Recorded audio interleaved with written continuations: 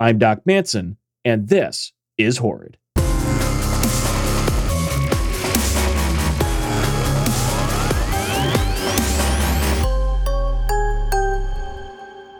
Today's episode, Darkness Falls.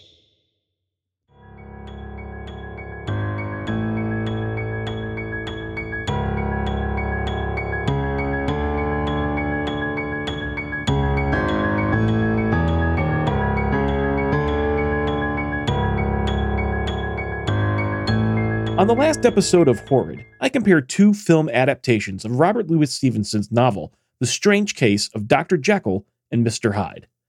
These films, released in 1912 and 1913, were 12 minutes and 26 minutes in length, respectively. The comparison was meant to demonstrate just how rapidly the medium of film was progressing towards the advent of feature-length films. If those films were examples of shadows lengthening, then on this episode, darkness has now fallen. Feature-length films are finally here. Jumping right in, the first feature-length film was released in 1906, and it is an Australian movie entitled The Story of the Kelly Gang. It is one of the films credited with beginning the bushranger genre of films, a popular film type in Australia that might best be compared to the American Western. The film is said to have been 60 minutes in length, being equal to the cutoff point for what is considered a feature-length film. Unfortunately, much of the film is now lost. As of 2020, only 17 minutes of the film are still known to exist. The first feature-length film released in Europe is believed to have been The Prodigal Son. This 90-minute movie was released in 1907 and is now considered lost. I'm also not sure I agree with calling The Prodigal Son the first feature-length film. Technically, it is a motion picture lasting over 60 minutes in length, but the film is described as being a recording of a 3-act stage play, literally just a stationary camera set up in front of a play happening on a stage. It's sort of like if you happen to live in Hollywood, California, and you recorded your kid's stage play on your iPhone. It would technically be true if you started telling people that your child starred in a Hollywood movie, but you and I both know that's not really what those terms mean. At the very least, I don't think it's controversial to say that the 1907 version of The Prodigal Son was not adapted to the strengths of the film medium. The next milestone might be the 1909 adaptation of Les Mis, which many called the first feature-length film made in America. The film was directed by James Stewart Blackton, a name that Horrid listeners may recall, as Blackton was discussed in detail on episode 4. Blackton is the American director that was responsible for mixing animation techniques with live action, creating the very successful short film The Haunted Hotel. Once again, though, I'm not sure I agree that this adaptation of Les Mis really qualifies as a feature-length film. Technically, the film was shot as 4 separate short films, each of which was released months apart. While the 4 installments can be played back-to-back to create a longer feature-length film, I can't help but feel that this is again a truth based only on a technicality and not the spirit of the term.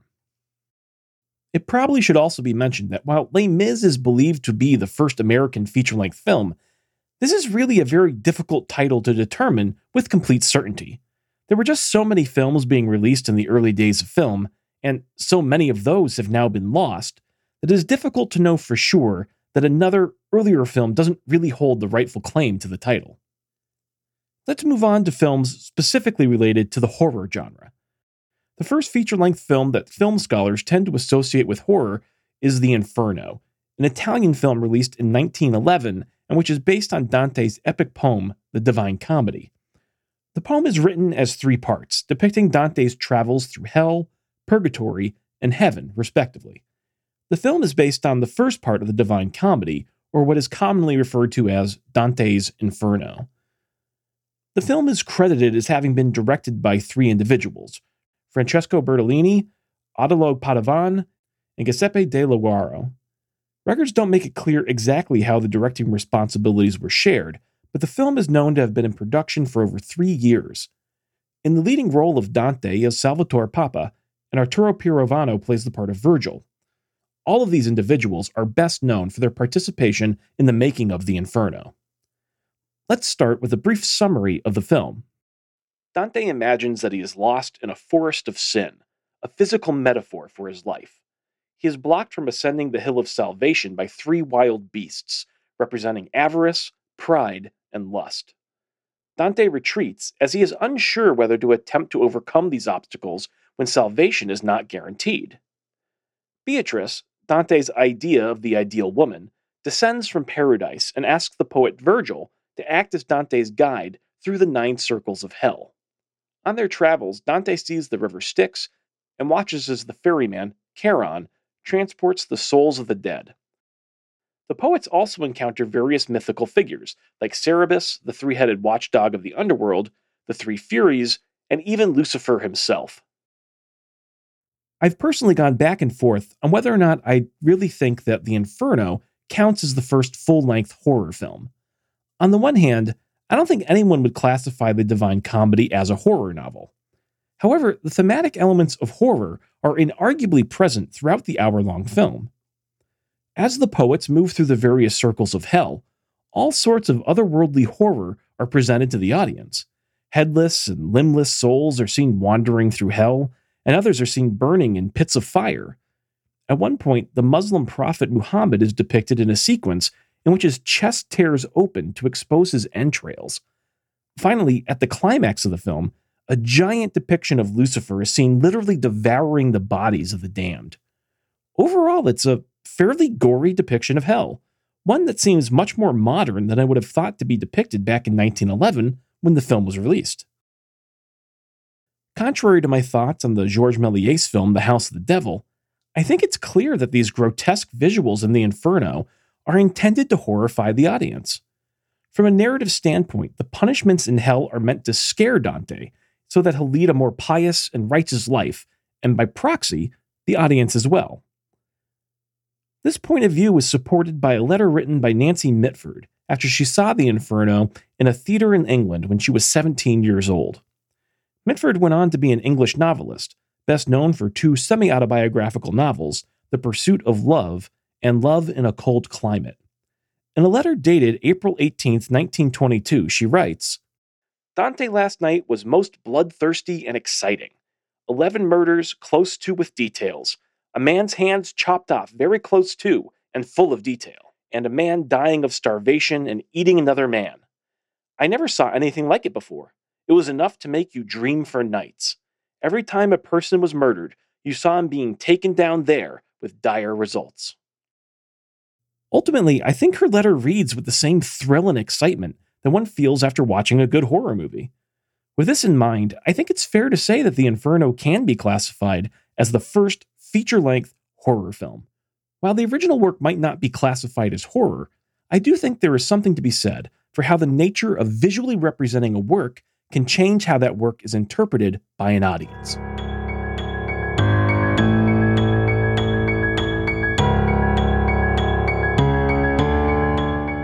Over time, the horror movie genre has become known for certain tropes. Violence and gory special effects are among these, and The Inferno is certainly not lacking in either of these areas. Another stereotype of the horror genre is excessive and largely unnecessary nudity. The slasher films of the 1980s were especially guilty of this, although I found the genre has largely moved away from this, beginning with Scream in 1996 and continuing with the I Know What You Did Last Summer films, all the way into the 21st century. I'm certainly not saying that nudity has gone away completely, but I do find it is far less common in genre films than it once was. But I digress. I bring up the topic at all because I was surprised to find that the very first feature-length horror film was also the first movie to feature both male and female nudity. Through the various depictions of hell in The Inferno, we see several groups of damned souls in various states of undress. Most are wearing loincloths, but others aren't. The quality of the surviving film is admittedly poor, so it can be difficult to make out all the full details, if you know what I mean. Further, the directors never linger on any of the nudity in the titillating or exploitive manner of later films. The nudity that is there is presented in a passing, matter-of-fact way. It would seem that some tropes of the genre were established early, which is to say, immediately. While erotic films were being made right along ever since the invention of the moving picture, The Inferno can claim to be the first mainstream movie to feature nudity.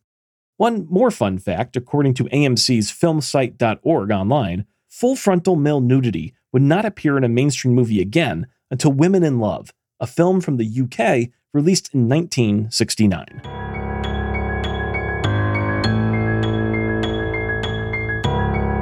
I was also curious as to the identity of the first full-length horror movie produced in America. As it turns out, this credit belongs to D.W. Griffith's The Avenging Conscience, or Thou Shalt Not Kill. The movie was released in 1914 and has a 78-minute runtime, clearly qualifying for status as a full-length film. Note that there were several other American-made feature-length films released before The Avenging Conscience, but this is clearly the first horror movie among them. Oddly enough, you will find a lot of sources online that refer to Griffith's 1915 film, The Birth of a Nation, as the first American feature-length film. More than one film scholar has suggested that this is due to the controversy surrounding the film, the story of which paints a sympathetic picture of the Ku Klux Klan. The idea that the first American-made film would be one so embroiled in racism makes for a good story, but it is demonstrably not true. The Birth of a Nation is also often cited as the first film shown in the White House, having been shown to the pro-segregation president Woodrow Wilson on February 18, 1915. Both NPR and the Washington Post have claimed this to be true, but this, again, is just a sensationalized story. The first film shown at the White House was actually an Italian epic entitled Cabiria, and was shown 8 months beforehand in June of 1914. As mentioned, David Wark Griffith, or D.W. Griffith as he was more commonly known, was the director of both The Avenging Conscience and The Birth of a Nation. He ultimately directed nearly 500 films before making his final film in 1931. Griffith is now widely regarded as the most important film director of his generation, and is often credited with creating the language of modern motion pictures. More on that in a little bit. Among his industry achievements, Griffith was a founding member of the Motion Picture Academy, and he co-founded the United Artists Production Company alongside Charlie Chaplin, Mary Pickworth, and Douglas Fairbanks. United Artists was another important step forward for the film industry, as the studio's founding premise was to allow actors and directors more control over their own interests. The story of The Avenging Conscience is inspired primarily by two works by Edgar Allan Poe. Poe himself is a towering figure in the world of horror literature, credited with creating the detective story and famous for many of his twisted and terrifying tales, among them classics like The Raven, The Mask of the Red Death, and The Fall of the House of Usher. The first Poe work upon which The Avenging Conscience is based is Annabel Lee, a haunting poem telling of the premature death of a young man's love. The poem suggests that the seraphs of heaven were jealous of their perfect love and sent a chill across the night sky to kill the young girl. The poem is believed to be semi-autobiographical, based on Poe's wife, Virginia Clem, who died from tuberculosis when she was only 24 years old. The second Poe work is The Telltale Heart, a first-person horror short story which tells the tale of a paranoid narrator that is living in a small apartment with an older man. The narrator is increasingly fixated and disturbed by the blind eye of the old man, becoming convinced that the eye is evil and its gaze is fixed upon him. Eventually, the narrator is driven to madness and murders the old man, hiding the body beneath the floorboards of the apartment. The police eventually come to ask the narrator about the missing old man, and over the course of the interrogation, the narrator begins to hear the incessant beating of the old man's heart where it lays beneath the wooden floor. Eventually, the beating heart and the overbearing guilt drive the man to confess to the murder. The Avenging Conscience is not a straightforward adaptation of either Annabel Lee or The Telltale Heart. Griffith, who also wrote the script, takes the essences of these works and blends them into an original tale. The story is that of a character named the Nephew, who is raised by the uncle after his mother dies while birthing him. The whereabouts of the father are never addressed. The uncle raises the nephew to be a man of words, hoping that the boy will grow up to be an author.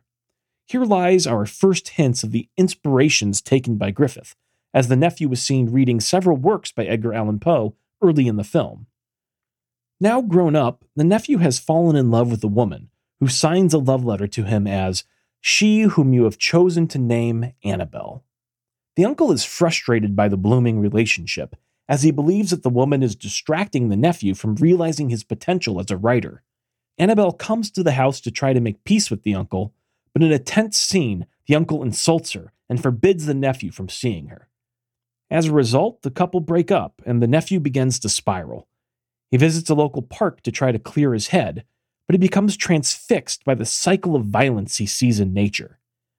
He watches as a spider kills a fly caught in its web, and then as the spider is overcome and killed by a group of ants. It's an interesting sequence and speaks towards D.W. Griffith's contributions to the so-called language of film. This is the first time in any of the films that I've watched for Horrid where the picture being presented contains meaning beyond that which is being visually represented. The nephew watches the natural cycle of violence, and even without any dialogue, the audience can sense the internal conflict that has been sparked. Before long, the nephew murders the uncle, choking him to death and sealing up the body behind the brick wall of the fireplace. The nephew's fragile state of mind begins to unravel further, and he starts to see the uncle's ghost manifest in the house and when he tries to reconcile with Annabelle. The special effects are good, the translucent visage of the uncle appearing through the use of double exposure techniques. In this type of effect, two different images are laid on top of each other, with one being less than full opacity so that both images can be seen. It's a great effect to use for a ghostly apparition. At the climax of the film, the nephew is interrogated by a local detective at the behest of one of the uncle's friends. The interrogation proceeds much as you might expect for a story based on Poe's The Telltale Heart. Recall, however, that this is a silent film, and that the filmmakers are unable to use audio to portray the maddening beating of the dead man's heart. Instead, Griffith makes impressive use of active visuals to simulate the heartbeat. Just over the nephew's shoulder, the pendulum of a clock is seen swinging back and forth. Before long, the nephew is fixated on the detective's tapping foot, and then the tapping of his pencil against the desk. An owl appears in the window, and its hooting matches the metronome-like pulse of all the other visual elements throughout the scene. It's really an amazing use of visuals, and you can feel the nephew's tension grow. Finally, the nephew snaps. The nephew, in his madness, watches as an apparition of himself murders his uncle as he maniacally confesses everything to the detective. The film continues from there, but honestly would have been better off ending closer to the climactic confession scene. There's a prolonged chase sequence in which the nephew tries to escape from the detective but is unsuccessful. Finally, the nephew hangs himself, and seeing his body, Annabelle throws herself off of a cliff. It's all very sad as the police finish wrapping up the scene when, suddenly, the film fades back to the nephew sleeping in a chair in the living room.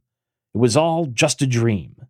The uncle is still alive, he apologizes to Annabelle, and the nephew and Annabelle wed. They enjoy each other's company on a wonderful beach, reading from the nephew's completed and successfully published writings, as forest cherubs dance and sing. I'm not kidding, that's really how the movie ends. Forest cherubs. Despite the lackluster happy ending, The Avenging Conscience is a really enjoyable horror movie. That it also has the distinction of being the first full-length horror film made in the United States is only a further feather in its metaphorical cap. Griffith uses his skills to build a film that, for the first time, has the atmosphere of a modern horror movie.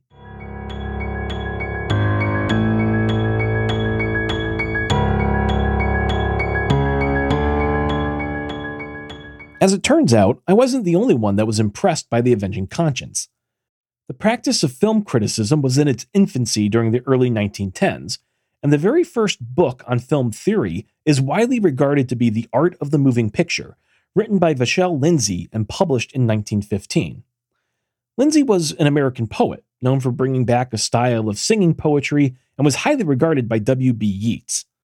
In his early career, he also took great pleasure in motion pictures, championing the medium at a time when it was considered low class as compared with other arts that were longer established. Again, Lindsay's book, The Art of the Moving Picture, is widely regarded as the first book on film criticism, and Lindsay dedicates 12 pages to the discussion of Griffith's The Avenging Conscience. A quote from the text. "There is one outstanding photoplay that I always have in mind when I think of film magic. It is Griffith's production of The Avenging Conscience. It is also an example of that rare thing, a use of old material that is so inspired that it has the dignity of a new creation." And later, "The Avenging Conscience is no dilution of Poe, but an adequate interpretation, a story he might have written." I find it funny that horror films are so often maligned in the view of mainstream film critics, and yet, here we have an example of a horror film being part of the founding theses that would become the basis of film studies for years to come.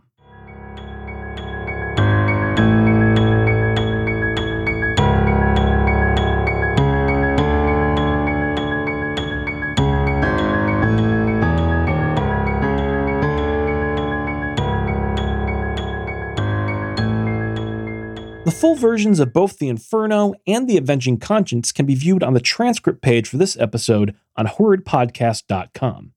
There are also links to the Open Library where you can borrow a copy of Michelle Lindsay's book, The Art of the Moving Picture. If you've noted any factual errors in this episode, please send a message to email@horridpodcast.com. I can confirm once again that the email address is working now. You can follow Horrid on Twitter and Instagram @horridpodcast, and you can follow me on both of those sites @DocManson. If you've enjoyed this podcast, consider taking 2 minutes of your time to tell 2 of your friends about Horrid. If you'd like to hear more about the history of horror, be sure to subscribe to Horrid through your favorite podcast app. Please also leave a review for Horrid wherever it is that you listen to podcasts. Reviews play a very important role in making sure a podcast is surfaced to new listeners. Until next time, stay scared.